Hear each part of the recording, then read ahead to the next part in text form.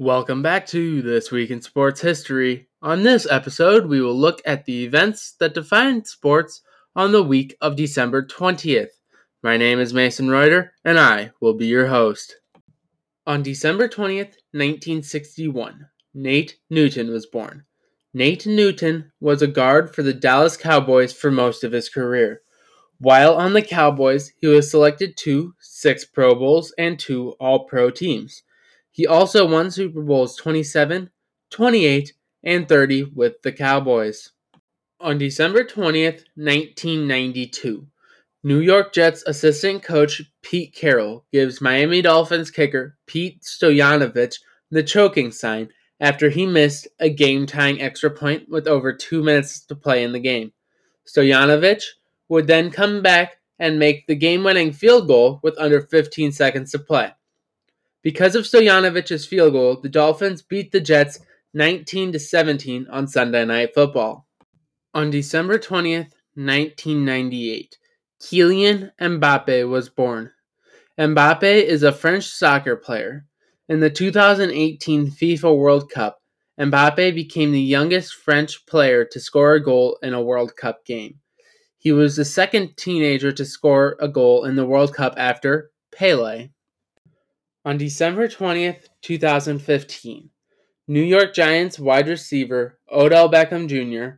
and Carolina Panthers cornerback Josh Norman play a chippy game with multiple altercations. The first of many altercations between the two during this game came just 4 minutes into the game. The two were shoving each other for the majority of the game. Beckham Jr. would, however, catch a touchdown pass from Eli Manning late in the game. The officials threw 5 penalty flags on the two players. 3 of them were personal fouls on Odell Beckham Jr., and 2 went against Josh Norman. In the aftermath of the game, both players were fined, and Beckham Jr. was suspended for 1 game. On December 21st, 1997, Detroit Lions running back Barry Sanders breaks 2,000 yards rushing on the season. Sanders had 2,000 yards exactly after a run near the end of the game. His next run went for 60 yards. He would finish the season with 2,053 yards, however. Sanders is the oldest player to ever rush for 2,000 yards in a season at 29 years old. On December 21st, 2003, the New Orleans Saints needed a win to stay alive in the playoff race. On the last play of regulation, the Saints were down 7 points. They pulled off a crazy lateral-filled touchdown to pull within 1 point. Then, the place kicker John Carney missed the extra point attempt. The Saints lost the game by a final score of 20-19 and were eliminated from postseason contention.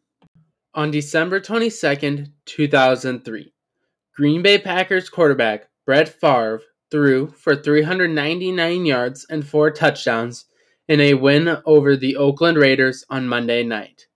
This game was played a day after Favre's father passed away from a massive heart attack while driving. Favre decided to play the game anyway and led his team to a win.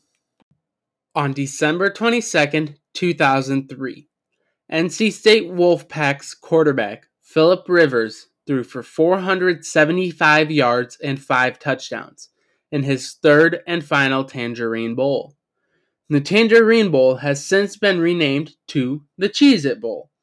Rivers is still the only 2-time MVP and holds the bowl record for passing yards, touchdowns, and completions, all from this game.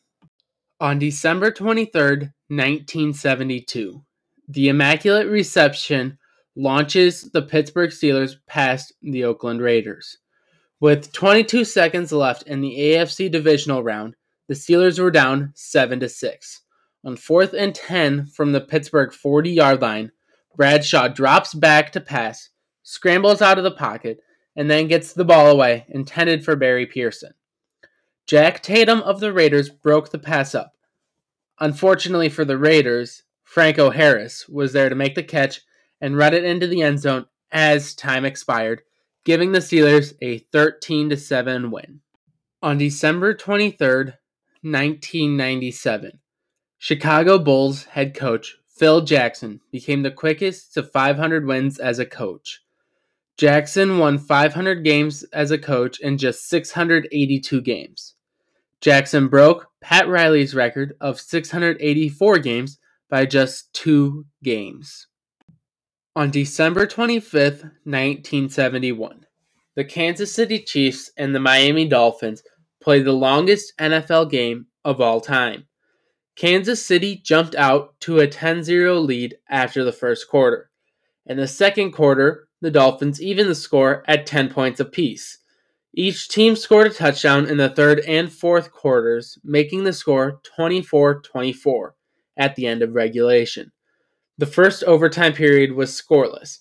Since this was a postseason game, it could not end in a tie, so they played a second overtime period. The Dolphins scored the game-winning field goal after 7 minutes and 40 seconds of game clock in the second overtime period. From a game clock perspective, this was the longest game in NFL history, with 82 minutes and 40 seconds of game clock being used. On December 25th, 1995, Dallas Cowboys running back Emmitt Smith set an NFL single-season record with 25 rushing touchdowns. Smith broke John Riggins' record from 1983. Priest Holmes would break Smith's record with 27 rushing touchdowns in 2003.